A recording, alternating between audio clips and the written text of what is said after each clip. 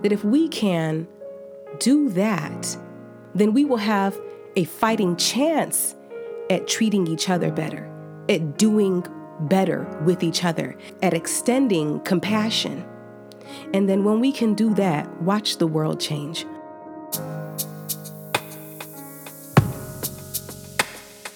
The intersection is the gray area. It is the gray area where we all meet.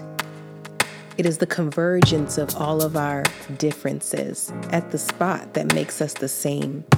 And what do we do with our sameness as we navigate our difference and try to figure out how to cooperate, quite literally how to cooperate and build something healthier together?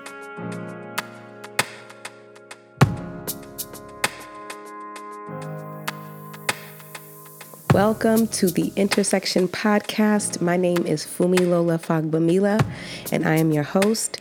And I named this podcast after my theater work entitled The Intersection because both of these projects deal with the fact that at the intersection of our various identities, ideologies, and experiences is a shared goal: to live well, to feel seen, to do right by ourselves, and to hopefully do right by each other. This is a shared goal for those of us who intend to do good in this world, not just do well as individuals, but do good in contributing to our collective well-being. In this age of information, the internet and social media have created a new world of connection and communication. And while this has brought about a world of positive possibilities, it has also come with a grave need for discernment amidst perpetual clickbait, ever-present opinion pieces, and 24-hour news cycles. It has come with the challenge of creating space for nuance in what has become a world of absolutes. Shout out to my beloved community member.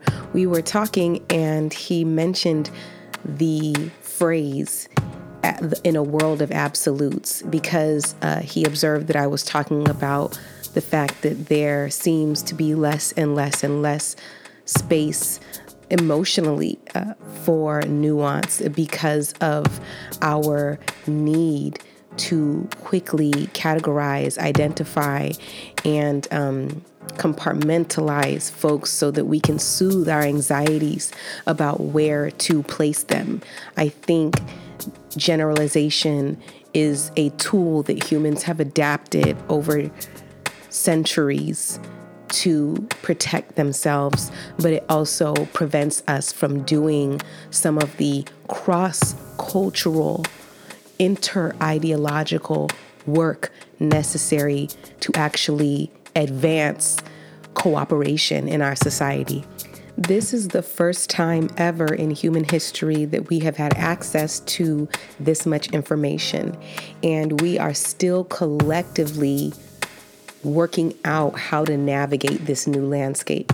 One thing that I think we've all collectively observed or felt online in the last several years is this sometimes silent and sometimes very overt demand to lay out your allegiances and let your stance be known.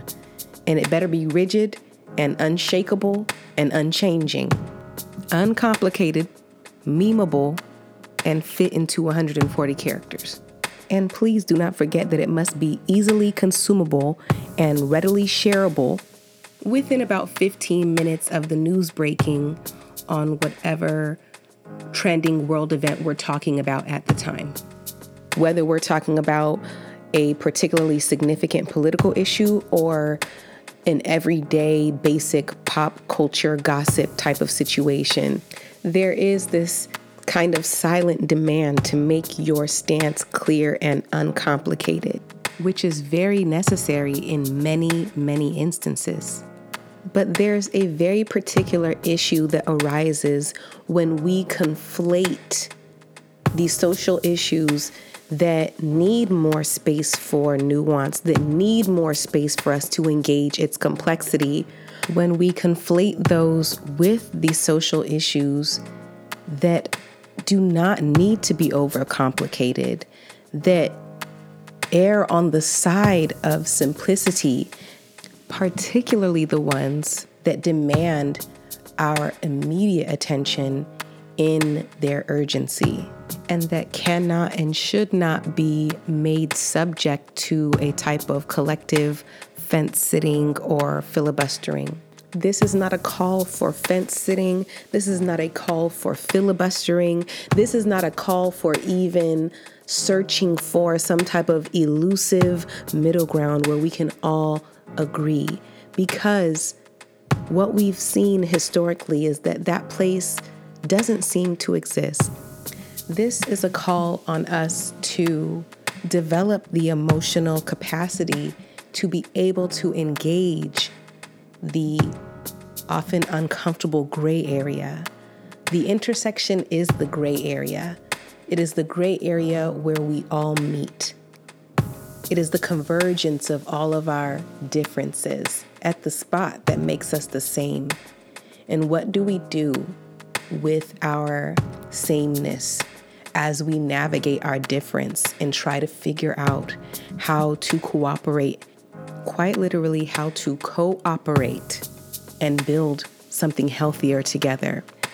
I believe it will take a commitment to personal development from us as individuals, not only for the purposes of enriching our own individual lives, but so that we might have the ability to do better with and for each other.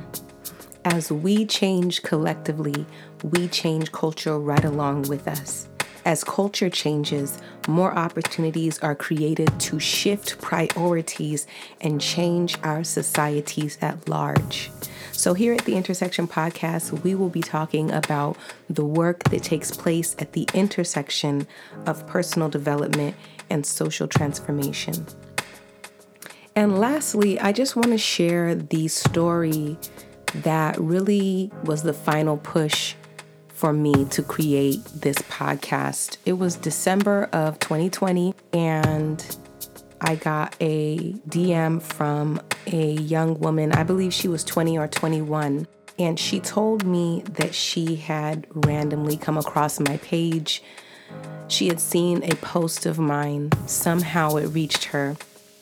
And she said that the words in the post encouraged her and influenced her so much in a moment where she was planning and plotting to take her own life. She told me that she believes that had she not seen the post, that she would have went through with her plans. And she essentially said that she believes that those words, that influence saved her life.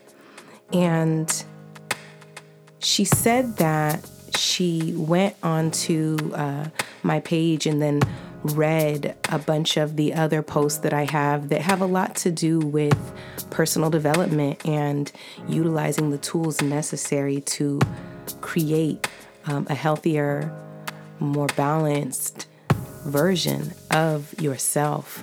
And the post, and specifically the post that she was talking about, the one that affected her primarily and more significantly, is a post that I essentially post every year around that time at the end of the year, that essentially is calling upon my audience, my loved ones, my community online, to lean into the process, the often uncomfortable process of becoming who you're supposed to be, that it will be uncomfortable for you as you change, that it likely will be uncomfortable for others as you change, as you grow, as you evolve, but that you don't have to allow that to stop you from walking through that fire of discomfort, getting to the other side and being proud of yourself for that growth. So she said, what she said, that these words impacted her along with a lot of my other posts, and that it helped her to reconsider life, essentially. And I say all of that to say that if anything that we can say or do or discuss here on this podcast can be of service, can be useful, can be helpful to anyone, then it will have served its purpose. So that's what we're going to be doing here to the best of our ability. And I look forward to sharing with you all. So thank you for tapping in with me. This is the Intersection Podcast.